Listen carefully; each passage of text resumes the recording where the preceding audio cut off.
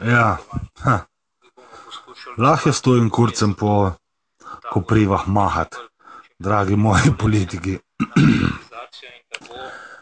Nič, malo testiram kvaliteto zvoka, da vidim malo,